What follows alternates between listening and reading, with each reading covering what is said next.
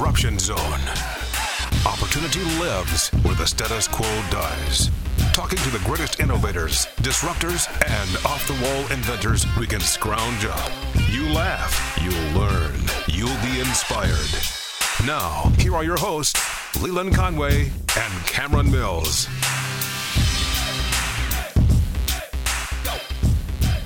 All right, guys, this is a fun one. We're not going to have a solution to this problem, but we're working to identify the scope of it, right? And that is big tech.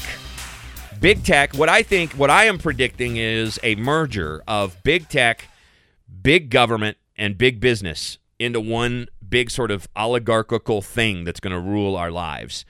We're going to talk with Adam Rizzieri. He is the chief marketing officer for a great organization out of Texas called the Agency Partner Interactive. And he monitors what's going on with social media and with big tech overall. And there's this interesting fight that has broken out between Apple and Facebook. Apple wants to protect your privacy, so it's basically telling apps, you got to let people opt in to sharing information. Facebook wants to violate your privacy in every possible way it can and then profit and plunder from it. And so they're coming to head here, and they're having a fight. And what does this mean? What does the fallout mean? And how do we as consumers actually fit into this whole thing? And the interesting thing is that the business model where we think we're the consumer, that the customer of Facebook, we're actually not. We're actually the product of Facebook. We're the product of Twitter. And we got to start thinking about this in totally different terms so we can understand the scope of the problem. So anyway, we'll get into this with Adam Rizzieri here on the podcast. Big quick thanks to our sponsor, Louisville Cabinets and Countertops. Guys, they did our kitchen and they did our master bath, and they did a fantastic job. I'm really confident. I've told you this before, but I mean it. I'm really confident that the reason our house sold in like less than a day when we put it on the market was because of the beauty of the kitchen that Louisville Cabinets and Countertops had done. I live in Colorado now, but if I still lived in Kentucky and I bought another house, I would be like, Louisville Cabinets and Countertops has to do my kitchen. They're that good. And they did our master bathroom as well, and really super happy with it. They've got 3 designers on staff, George, Michelle, and Kelly, and they're standing by to talk to you about your dream kitchen. So whether you're looking for a turnkey kitchen remodel or you're looking to be a do-it-yourselfer and pick up some really high-quality, beautiful cabinets that you can pick up today that are affordable, they've got those for you. Also, if you're a contractor, they can help you out with that as well. Just give them a call. It's 502-930-3304, LouisvilleCabinetsandCountertops.com, or stop by their showroom right on the Oldham County Louisville line, 6200 Hit Lane. So if you're in southern Indiana, Louisville, or Oldham County, these are your folks. And a big thanks to them for sponsoring the podcast and making this show possible. All right, let's get into the conversation with Adam Rizzieri. Again, he's Chief Marketing Officer for the Agency Partner Interactive out of Texas, and he is an expert on big tech. So we're going to chat with him about this crazy fight between Apple and Facebook and how it affects you. Fight, which I think, oh my gosh, I think is interesting because neither one of them really protect our privacy that much. But of the two, I've always sided with Apple because it's better. I mean, I know a lot of people point back to people were kind of upset because they didn't open up the San Bernardino terrorist cell phone. But if you look at that with a broader perspective, what you have to realize is that once the government had a backdoor on that guy, bad as he was, they were going to have a backdoor on everybody. And just look at what they're doing to shut down dissent right now. Can you imagine? I mean, I fear that they've already got these tools and that Biden's going to use them. Oh, absolutely. Absolutely. Well, I mean, they probably do have these tools already, and I think somebody like Edward Snowden would obviously be one of the people that would say, yeah, guys, they're definitely doing this. But, it's a strong concern. And I think it makes sense, though, why we're not really seeing Facebook kind of say, hey, guys, we should really be worried about user privacy because, their business model really relies on their ability to track what we're doing from app and website to app and website. What are we doing across these different platforms? And but Apple, though, they don't have to rely on necessarily the same kind of user data that Facebook and Google have to rely on because they sell hardware. They sell cool phones and computers and just hardware that makes our lives better and cooler. And just sometimes a little more stressful also because we're always connected, right? Right. But Yeah. yeah, it's interesting though, recognizing how the social platforms kind of now sort of work together to stifle conversations Yeah. and to identify people that they don't like, or just it's really man, it's 2021. Yeah, let's give people a little background on this fight between Apple and Facebook. Basically, Apple last June said that they were going to update their iOS so that it would bar apps from collecting ad targeting info, which is a string of numbers, in case anybody wants to know, called an ad identifier. It basically ties you to the phone that you're using to what you're looking at on the internet. And yeah, that's called the IDFA, right? The identifier for advertisers. Right. That's what you're talking about? Right. And Facebook basically makes their living off of this. And so this is where these two are coming to heads with each other. But the problem is, I think people need to better understand what the agreement between us and social media is. That agreement is we are the product. That's the bottom line. And I don't think social media is that clear on that to their users. Yeah, if you read through the 500-page privacy terms, you'll eventually put it together in legalese if you have a law degree. But the bottom line is you're the product. They're selling you. You're not the customer. And this is one of the things that I think through all of this stuff about censorship on social media that's sort of gone missed is it's worse than a consumer-provider relationship. We're actually kind of a third party between the interaction that's actually going on. Facebook is doing interactions with businesses who have purchased us from them. And the sooner people realize that that's the way this interaction works, because like people get mad at like, how come Facebook won't tell me why they banned me? Facebook doesn't have to. You're not their customer. You're their product. And they've just decided you're not sellable right now. I mean, that's really what it is. And when you really think about it that way, it should change your perspective on social media, don't you think? I would think so, and so now it's kind of interesting to see Apple saying, hey, listen, if you guys want these guys to be the product, you have to make sure that they know they're the product. The idea of opt-ins and opt-outs, if you think back to email marketing, for example, the Canned Spam Act of 2003 is really what says, hey, you know what, commercial advertiser, you can't spam people. You can't send a bunch of junk to their inbox without them opting into your marketing communications. Right. So, but then case law followed the Canned Spam Act and basically said, with the FTC as sort of the enforcer, basically said, you can't just assume an opt-in. You have to explicitly get the opt-in from people before you can send the marketing communications. So now with Apple's update here with it's called ATT, App Transparency, or App Tracking Transparency. ATT basically kind of does, I think, what Canned Spam case law has sort of solidified for most big marketers, right. Basically saying the customer or the user, us, right, we have to opt in first before Facebook and Google can just use our data to monetize the heck out of us. And Facebook's been going around that, and now they're mad they got called on it. I mean, it's essentially what happened here. It is essentially what happened here. And now they have this big ad campaign because they're trying to basically build all the support for how they are the champion for small businesses and how they are the ones that try to give tools to businesses that are trying to connect with more customers and to build more awareness. Right. And, the fact is, yeah, they do offer these sort of tools, but this is such a big beast of a business that it sort of evolved to this state where they're so powerful and they control so much that if you look back to just traditional advertising, you don't have to, and this is an argument Tim Cook is making, but you don't have to track that much user data to get people compelling advertising. Right. You just don't. Yeah.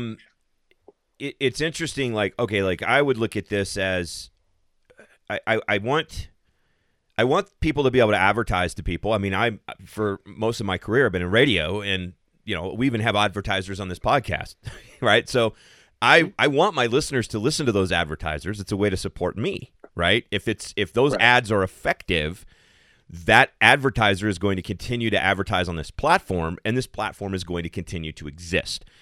Okay, but it's also very clear that that's the relationship, right? When people listen, you can skip forward if you want. I'm asking you to listen to it. But you don't have to. I'm not forcing you to listen to that ad. You can push the little button to go forward if you want. Right. There's no forcing, but there is also a very clear, just the same way with radio, when it's time for a commercial break, everyone knows it's time for a commercial break. So a lot of people get up and go pee. They get out of their car at that point. They go into work at that point. Whatever. So Leland, you actually bring up a good point too about choice here, because you also, as the publisher, you're able to choose who your partnerships are with and to choose who's going to advertise on your program, right? Right. Yeah, and so I'm very selective about that. Yeah. And as you should be, right? And that's why your audience can trust that when they hear an advertisement on your podcast or on your show, that it's probably a reputable and good product or service that is being mentioned. You can't necessarily control that on these social platforms. You just can't. Your phone, your device is just a powerful thing that leverages natural language processing, and your smart speakers too, right? They hear conversations taking place, private conversations sometimes between a husband and a wife, and then all of a sudden you pull up Instagram and you see something on there about diapers, right? Or something on there about a very private one-on-one conversation you had, and the only third party that happened to be in the room was your Google smart speaker or your phone. And so you'll be browsing on social media, looking at various posts, but then all of a sudden you see this advertisement come through that just tapped into the fact that it had some data on you. Right. Let's talk about that for a minute too, because I don't know if we can settle this once and for all, but I think pretty much everybody listening wonders if their phone is listening to them and then turning that information over to third parties, because I've had so many people contact me and say, my wife and I were having this conversation about this thing. We opened up Facebook. There was an ad. We had never Googled it. We'd never searched it. It was just a conversation we were having. I've had it happen to me. I'll mention something, and then, within a couple of hours, there'll be an ad on some site that I'm looking at that is that, and I will not have ever mentioned that before, only around my phone. Is there a listening component to our smart devices that is then reporting that to parties, or, using that to then direct that advertising to us? So, without trying to sound like a total conspiracy theorist here, the easy answer is yes.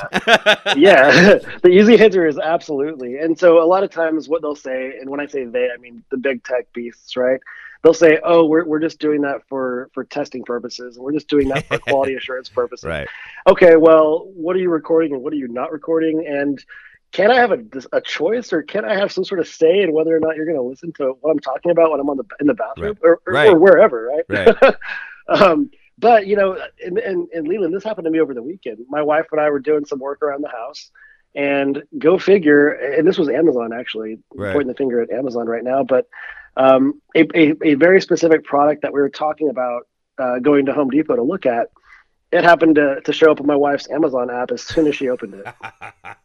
Explain that. Right. She wasn't looking for gate hardware for a fence on her phone. Right. She was on Instagram, looking at, Kardashian stuff. I don't know.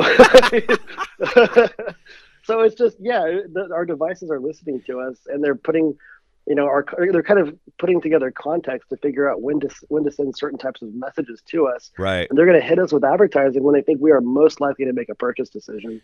And that's why advertising online works so well, because it is so in the moment. Do you remember the movie Minority Report?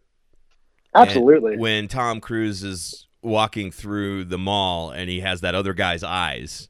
And that's right. It scans his eyes, and it's like, "Hello, Mr. Yagamichi." Guilty before you're guilty, right? Yeah. How are you enjoying those T-shirts? And I think about that too. My wife and I, you were talking about home improvement projects. We just put a fireplace in. We actually ordered our mantle from Amazon. I freaking love Amazon. I can get anything from Amazon.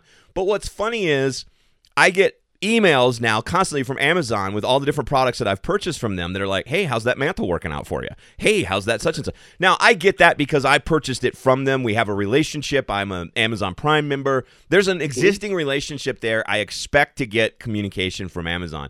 But we're kind of living in that Minority Report world right now, right? Because if anybody's ever seen The Social Dilemma, it is essentially the precogs are social media.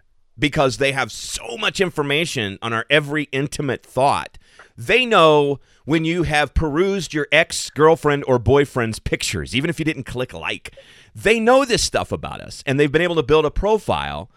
And, oh, Bob is looking at his college girlfriend's pictures, and he's been lingering on a couple. Maybe he's tired of his marriage. Maybe we should offer up a divorce lawyer ad, or maybe we should offer up a new dating app or something. I mean, this is the world we're living in now. That's 100% it, man. And I think describing them as precogs is perfect. I mean, and I would say, if we can assign homework, if that were ever a thing, I would definitely say that, your entire audience should definitely spend some time on Netflix watching The Social Dilemma, because it is it's really powerful. A powerful story. Yeah, and it describes a very complex reality, which is kind of the way these social platforms work.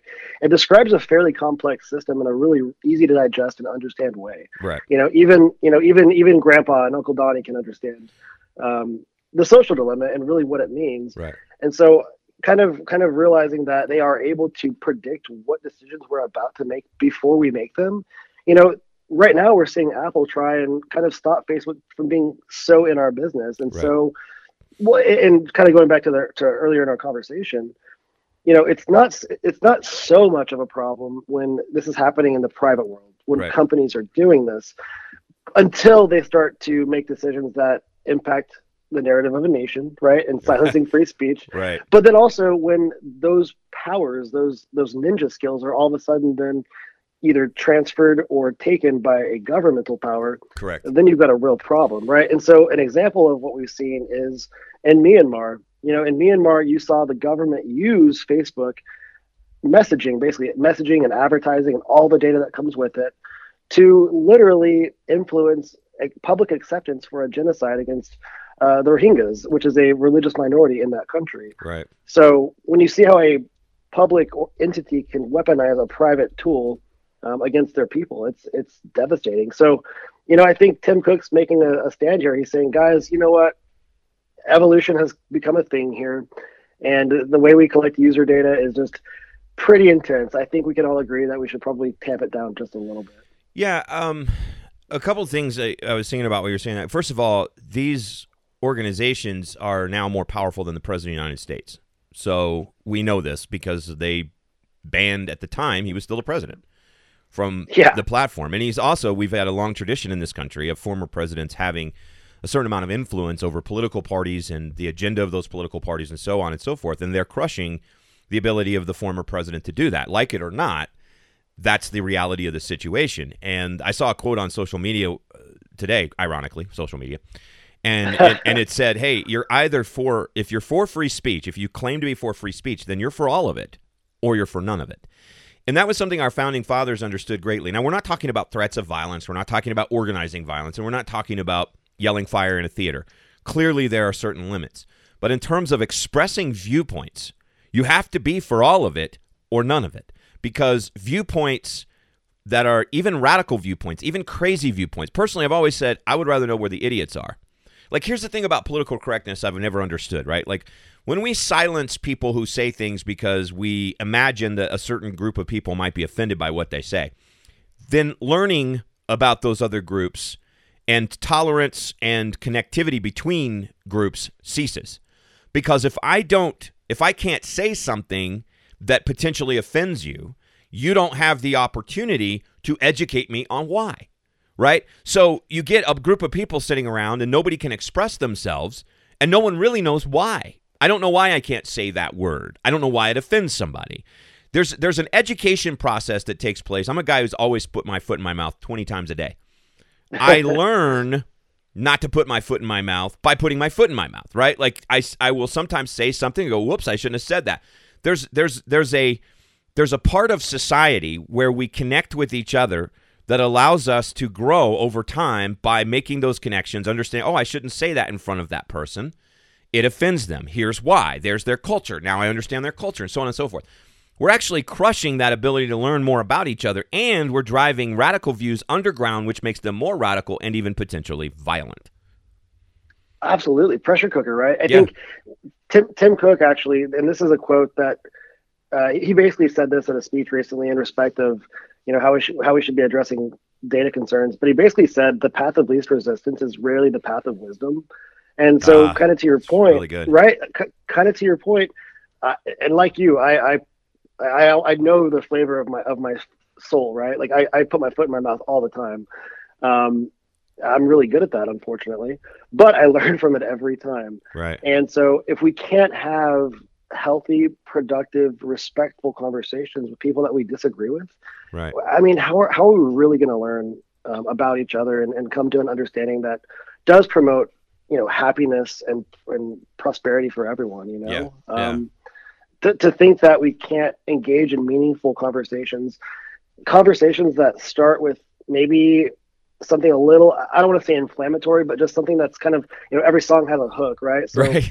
Maybe, but a conversation that starts with a hook that leads to an actual dialogue where two people are honestly exchanging ideas and honestly working to understand the viewpoint of the other. And then, you know what? It's okay to disagree. Yeah. It's okay to disagree. And a lot of what we see in social media is that it's not really okay to disagree because you can't really have a two-sided conversation. Yeah. You see this kind of like really this institutional push towards sort of conformity. Yeah. And I think that's a problem for us. The United States is a little bit rock and roll. We don't conform. We celebrate diversity. We celebrate differences, and we celebrate the fact that we can live together with our differences right. and shake hands and have a beer at the end of the day. Yeah. So, ultimately we're going to see probably Facebook and Apple end up shaking hands and drinking a beer together at the end of the day because they're all big tech, right? Big tech is big tech. And, they all have their own strengths in the market. And ultimately, when it comes to regulatory issues and, kind of leveraging each other to fight antitrust lawsuits from the DOJ, these guys they're not working towards the best interest of the people that they say they are working in the interest of. Right. They're working in their own self-interest. Yeah.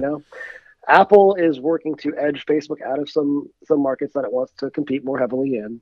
You've got iMessage versus WhatsApp. Basically, it's a battle of app versus app. Right. Apple wants to say, hey, we're going to carry the flag of privacy concerns with great intentions when, in their strategy room, they're talking about how can we push Facebook out, right, and how can we kind of stifle their growth here and and get more users on our products. So it's like you have to really kind of understand that the motivations of these companies that we all benefit from on a daily basis. I mean, we all use social media. It's got almost 3 billion users on it. Yeah. We just have to know that we are the product, and it's not all good, right? It's not like what happens in Vegas stays in Vegas. What happens online is online. Yeah. I work in the firearms training industry, and a lot of the instructors that I work with will say to their students, they're like, don't ever post anything on social media. Like, let's shoot them all and let God sort them out. Doesn't matter whether you mean it. A prosecutor is going to get a hold of that if you're ever in a self-defense incident. They're going to use that against you.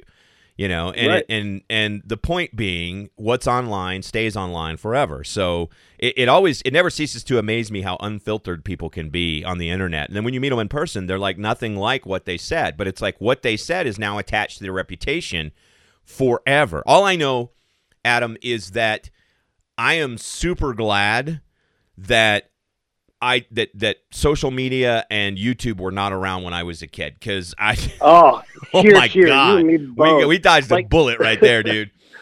Can you imagine? I mean, like we had MySpace for a hot second before right. crash and burn, and like the Brad Paisley song, right? I'm so much cooler online. Yeah, like, that was MySpace, like in its last years, Right. I don't know. Is it still out goodness. there? Is it even still out there? Well, Justin Timberlake bought it and turned it into like a music platform. And I'm not sure how successful or unsuccessful it might be. Yeah. But you never hear about Tom anymore. What's Tom? It's there. It's there now. It is a music space. I just pulled it up. It's a music. Go figure. Justin Timberlake is a part of that. That's hilarious. What's funny is despite him buying it, it's still clearly not a household name because nobody knows it exists. So. It's Gen Z's like, you mean TikTok? What are you talking about? Yeah. MySpace? All right, head to head, who's more powerful, Apple or Facebook? Apple is more powerful because they control the platform. They can literally turn Facebook off in the App Store, which we saw with Parler. Exactly. We saw that with Parler, and frankly, we saw that with Fortnite. Remember that big game Yes, Fortnite? yes. I mean, they got kicked off the App Store. So yeah, if the guys with the keys to the city, those are the guys that you got to get cool with. You know, Right. talk to the bouncer, make the bouncer your friend. Right, right. And it's gonna be a good night. You know. Yeah. Slide a little 20 to the host if you want a good table. Exactly. Yeah. So what can we, the peons, the people, really do about this? Because there's like this big fight taking place, which whether it's for other reasons or not, I appreciate the fact that Apple is fighting for my privacy at the moment. It's why I'm almost exclusively Apple products. I have a Microsoft product for editing and recording this podcast because Apple hasn't really caught up in terms of doing audio editing. I've been an audio engineer all my life, and so I know where to get the best software for that stuff. If Apple would catch up, I would take this Dell that I have here and out in the trash and burn it, and I would do like a Office Space scene, with the music playing in the background, just destroying it because it's clunky and ridiculous. I'll bring the Louisville Slugger for you. Yeah, man. That's what we'll need. But the point is, I appreciate Apple, sticking up for my privacy, even if it's not for the best of purposes. At the end of the day, Facebook is Facebook, Twitter is Twitter. I don't see, though, here's the problem. We have the relationship between us and social media has become like an abusive romantic relationship where one side has all the power and the other side is codependent. We can rail and yell and throw things up against the wall all we want to, but we're going to keep coming back because we need it. Can you imagine a political campaign being successful without Facebook and Twitter in today's age? It's not going to happen. So even the politicians can't really do anything about it because Twitter's already shown that if they don't like you, they'll cut you off. Facebook too. So what are you going to do? As a consumer, what are we going to do? Man, it is so frustrating because there are these feelings of powerlessness. It's like, man, it's me versus this. Literally, like this beast, this actual kraken, me versus this mythical creature. And so, apart from being super vocal with our own local legislators, talking to our representatives, apart from that, we have to make choices as a consumer. And so we can choose where we spend our time. And we can choose to go to other platforms. Yeah. There are other platforms that have different business models. And, obviously, these are businesses, right? So they have to make money. Facebook's making money on us without us knowing that we're the products. But there are, MeWe is an example of a kind of like a Facebook. It's a social media platform that saw a ton of growth during the election. And instead of monetizing users as bait for advertisements, they'll charge you kind of a premium monthly subscription fee for being active on their platform. Right. It's like Facebook with no ads, right? So you pay them a little bit each month, and that's kind of how they survive and improve their platform. So first of all, just being mindful of the fact that we do have choices, and it's not just Facebook, it's not just Twitter, thank goodness. Right. It's also not just Google for search. There is DuckDuckGo is a search engine that doesn't track you. But also, if you're Quant, a hardcore QWANT, Quant is another one that doesn't track you. Yep. Mm-hmm. And if you're looking for a little bit less of a burn from a search experience, if you're always on Google, switch over to Bing. Give Bing a chance, and you will be surprised, just Bing versus Google, on how different the search results are for the same search term. Yeah. Search Google antitrust in Google search engine, but then put Google antitrust in Bing. Right. Totally different. Yeah, stuff, they right? claim that they're neutral in terms of search, but all you got to do is compare the search engines. If you go to Google and search things like certain things that are anti the MSM mainstream media agenda on COVID, you won't get anything. But if you go to DuckDuckGo and search it, you'll get stuff. You'll get information that you wouldn't get on Google because they're definitely censoring that stuff. Now, the thing is just be mindful of when you're on a search engine like DuckDuckGo, sometimes you're going to come across websites that will literally block you from the site or from the content on that site unless you're willing to pay them, right. If it's a new site, their subscription fee. Right. Because, they do try to monetize you, right? Or these sites do at least. Right. So, they got to have a way to make the search money. experience is different. Yeah, they got to have a way to make money. So, but just knowing that we have a choice. Yeah. And really just make them hurt, right? Yeah. As they see users start to adopt these other options with other business models, other ways of making money off of their users, then they kind of have to conform to what the market's demanding, don't they? Right. Yeah, absolutely. A couple of things that were kind of interesting. Facebook is upset at Apple over this whole thing, and they've said that it's going to hurt their bottom line. And I just think it's worth reading this quote from Cook because he said, quote, "If a business is built on misleading users on data exploitation, then it does not deserve our praise. It deserves reform." That's strong right. words that he put at Facebook. He said that at a recent conference in Brussels, if I'm not mistaken. Yeah. And he's so right on. And this is a business model that I think really bipartisan actors in our government have been sort of pointing at, saying this is a problem. Right. There hasn't been a great kind of substitute for it because, you introduce a substitute and then all of a sudden it gets knocked down in the App Store and in Google Play. Right. So there's like this there's this bipartisan push for better user privacy, better moderation of content, and we do have other options, but big tech's making it really hard for us to actually go and test out those other options. Yeah. We have to go to our URL, to our search engine on a desktop device to go and check out Gab, to check out what's going on with Parler. The fact that big tech is colluding to sort of stop this I would say more innovative approach towards monetization of users in a social platform is probably something that we have to look to, probably our legislators for some sort of legal relief. I don't think that we're going to be able to, but it's hard though. Sometimes you get activist judges that are already, being financed by big tech, and they're not going to rule negatively towards That's Amazon terrifying. or Facebook. It is terrifying.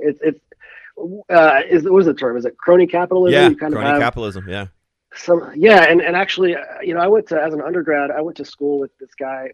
He's the founder of a really cool shirt company, and he started working with the Koch family after founding his successful men's fashion business, and trying to basically wage the good war against crony capitalism and kind of bring things back to what they were supposed to be to begin with, which is really just businesses that preserve and forward the beautiful things that our Constitution gives us. Well, and I think we're seeing the ultimate results of that. And I actually don't like to attach the word capitalism to it. I like to call it cronyism because it's not really capitalism. Capitalism is you and I agree to a free exchange of money or something of value in return for something that is a service or a product of value. That's capitalism. And it's free and it's open and it's largely free of government regulation, with the exception of making sure that I'm not lying to you during that transaction. Cronyism, well, but cronyism is in fact a huge problem, and we're now seeing the fruits of it, because what you're going to get next, and I believe this is happening right before our eyes, is the merger of big tech, big business, and big government. I think that three combination is going to be a cronyism oligarchy type setup, and I think we're only a few years away from not recognizing not only our economic system but our country as a whole, because we now have people look at this and they scratch their heads. They're like, how can a small group of people on Twitter, which is like less than 2% of the population, force companies out of business, force companies to change who they will do business with? That's happening right now. Firearms industry in particular. Banks stopping to do business with firearms industry, stopping to do business with conservative companies, et cetera, et cetera. That's happening. What you have now is this sort of ultra-fascism that is the product of the merger of big tech, big government, and big business. And it's a terrifying thing. And I really don't know if there's a way to stop it. I mean, I hate to not be optimistic, but I don't know how to stop it. It is terrifying. My brother and I, we actually, we founded a weapons related business. We sold modified magazines, AR magazines, to basically consumers where states had capacity restrictions. So we would permanently modify the mags. We'd have a gunsmith do the work. But right. I tell you what, trying to advertise that on good luck. Google, Facebook, you better have a darn good email list and be really good at email marketing. Yeah. But then also have marketers on your team that know to go to the outlets, the websites that naturally attract your type of consumer. Right. And then, buy banner ads on those sites and try to create partnerships and things of that nature. Yeah. The dynamic the way you have to advertise some of these constitutionally protected business concepts the way you have to advertise them now is you have to be really creative. Yeah. You cannot do you cannot do what most every other business can do. From an advertising perspective, it makes things harder. It's not good for small business. And like you said, you have a small group of people making the decisions about, who wins and who loses and who's going to have a really difficult, climb up the mountain. Yeah. It's really not fair. It's really not fair. On top of that too, look at the leadership of these companies. If you just look at where they put their dollars from a political donations perspective, there's no question that they make their decisions with a lot of political bias. Right. Twitter, Facebook, Amazon, Google. Right. It's very clear and it's documented, right? So when Twitter says, hey, we recognize an up-and-coming competing business concept, the first most viable concept to take away our users, being Parler, then all of a sudden you have them colluding with their friends at these other companies that they go to happy hour with, at these other companies that they go to benefits with, and charity events and things of that nature. Yeah, they're just playing the phone game, right? And I'm sure it's all through text for the most part, but they're playing the phone game and they're saying, hey, blacklist these guys, blackball those guys. Right. We don't like them. Yeah. Yeah. It's crazy. Well, we're not going to find a solution today, but I do think finding a solution or searching for a solution begins with an honest discussion that attempts to identify the problem. I think we've at least done that today. So we get that. But we have to be able to have that, right? Right. We have to be able to have that. It. Yeah. But so why are so many people so vocal about saying you can't even have the conversation? Right. Right. The algorithms are dictating really who's speaking up and who's speaking down. Yeah, it'll be interesting to see how many downloads this particular episode gets, because we weren't super critical of Apple, but Apple is one of my platforms. You can also get me on iHeartRadio as well as Google Play. But Apple Podcasts is one of my platforms. This thing needs to go viral. You need to be like Ryan Kaji, this 9-year-old YouTuber. This guy made $30 million on YouTube that last year. He's 9 years old. That's awesome. That's awesome. This needs to go viral so you can be making that internet money. Yeah, there you go. Hey, listen, Adam, it's always good to have you on the podcast. Adam Rizzieri, and of course, Chief Marketing Officer, Agency Partner Interactive. Out of the great state of Texas, sir. So, yeah, you always know if somebody's from Texas because in 5 minutes they're going to tell you. So, if they're originally from there. My sister is in Hemp Hill. Yeah, I love Texas. Texas is a great state. There's a lot of nothing out there. It's a boring state to drive across, but it's a great state and great people. It's crazy. My wife's her family's from Maine. You drive through 4 states in like an hour and a half. Right. Up in the Northeast. Right. I drove from Dallas to LA. I drove from Dallas to Atlanta. Man, you're in Texas for like 8 hours. Yeah. I grew up in Arizona. I'm from Kentucky. And when I was a kid, we would drive back and forth between the two all the time. And I remember, my dad used to always joke, sun is riz and sun is set, and we ain't crossed Texas yet. We'd come in, we'd go the full distance, like come in at El Paso and go all the way across to Texarkana, and oh yeah, that was a 18-hour drive. That was half the freaking trip. Was Texas. You know about that one turn then, that one turn in El Paso where it's like you turn left, you're going to Mexico. Right. There's no U-turn. Yeah, right off. One of the most surreal things you'll ever see is driving through El Paso at night, because the interstate there goes literally on a cliff above the border, above the Rio Grande. And on one side is American infrastructure, bright lights, organized grid, streets, etc. On the other side are these little green street lights haphazardly placed amongst, it's sad. And it's no wonder people were trying to get out of there. But it's one of the best places to see the stark difference between what law and order and freedom bring versus government corruption and high crime, etc. Right there, absolutely split by the interstate, literally, and it's fascinating. It makes my heart go out to the people, and why I am for some form of immigration reform that says, hey, if you want to come up here, contribute to our society. Be loyal to the United States, be an American, but come up here and change your life. I'm all for it. It's just got to be done the right way, because I want people to experience this freedom. So, data supports the fact that immigrants are incredibly important to our country. Yep. By statistics, first generation immigrants who came here the right way, more likely to be entrepreneurs. A lot of them become business owners. just incredible people. Statistically, they're great for the economy. Right. But there's got to be an open path for that to work out. Yeah, and there's got to be a fair line. You can't have people cutting in line and in that sense. But you're absolutely right. I don't subscribe as a libertarian thinking person. I do not subscribe to the idea. I think it's completely false that when an immigrant comes here and has a job, they've taken one from an American. That just means there's an American too lazy to do it.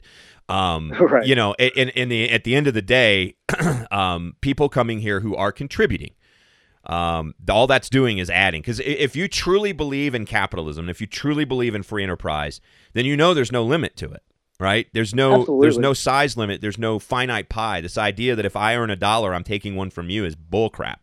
But that's a whole nother conversation. Especially, well, yeah, you're right, but especially when you have these hardworking new Americans who are creating jobs. Yeah, right? Yeah. I mean, if somebody comes here from China or comes here from I don't know, Vietnam, or comes here from Mexico or wherever and starts a business, they just created jobs. Hey, guess where Zoom came from, right? Yeah. Zoom came from a Chinese immigrant who used to work at, I think, Cisco. He actually created Zoom, pitched the concept to his bosses at Cisco. They didn't want to buy it, so he made it himself. He made it himself. And what about the timing of that, right? It was kind of a big deal, and then all of a sudden it's like, bam!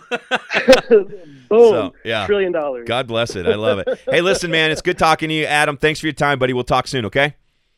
Pleasure, man. All right, brother. All right. Adam Ruzzieri, Chief Marketing Officer, Agency Partner Interactive. Super cool guy. Fun conversation. Look, we didn't get to a solution, and you know how much. Those of you that have listened to me for a long time know how much I hate that. I want a solution. I don't just want to complain. I want a solution. Let's fix it.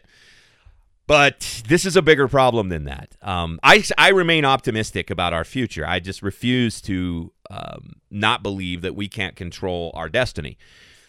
That being said, in order to solve a problem, you first have to fully identify it. And I think we're still in the stages right now of that identification process of what exactly is this problem. We know it's there. It's an elephant in the room. We know it exists. But what do we do to fix it? And that's kind of, well, first of all, we have to identify what the scope of the problem is, what its fallout is, and then figure out how we can bring about a solution to it. And we may not have a perfect solution. At my company, we have a philosophy. It's 80-20, right? If we're 80% right, we'll fix the other 20%. But let's just do it. Let's make the action. Let's take the step forward. Let's move forward. And it's not going to be 100% right out of the gate, but we'll fix it. And so that's kind of how I like to look at this stuff. Hey, listen, thank you for listening to the podcast. I do ask you, please listen to the ads. We're about to add some more probably, and I'm excited about that. I'm not going to over-inundate you with ads, I promise. I'm limiting the number of sponsors to this program to 4. 4. That is it. Because 1, I want to respect your time, and 2, I want to respect the businesses, and I just don't want it to be I want to keep 3. I want to keep this podcast super organic, and so that's how we're doing it. And I hope that you will appreciate that, respect that, and patronize those businesses that we bring on board, because it's what will keep us doing what we're doing. And I truly appreciate all the support that you guys have given me, the thousands of downloads we're getting every week. It's heartening, and it fires me up and motivates me to keep going. So big thanks. And you'll know this. I will never have a business on this program that I don't believe in.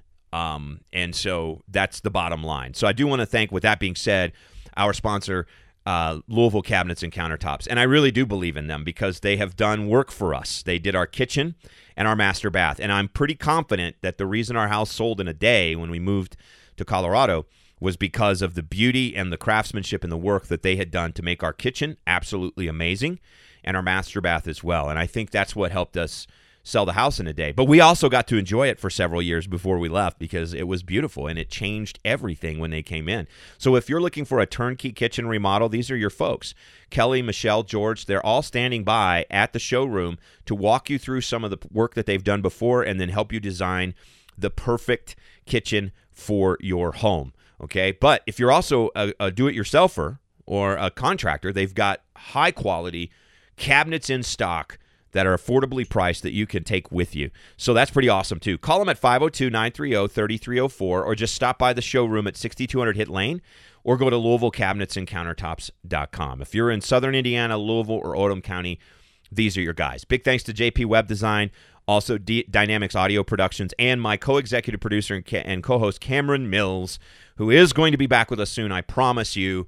And I appreciate most of all of you for listening to the podcast. Download us on Apple Podcasts, Google Play, or iHeartRadio. Just search The Disruption Zone. You can find us on Instagram at Great Lelondo and at The Disruption Zone. And on Twitter, it's at Leland Show and at Zone Disruption. Thank you for listening to The Disruption Zone.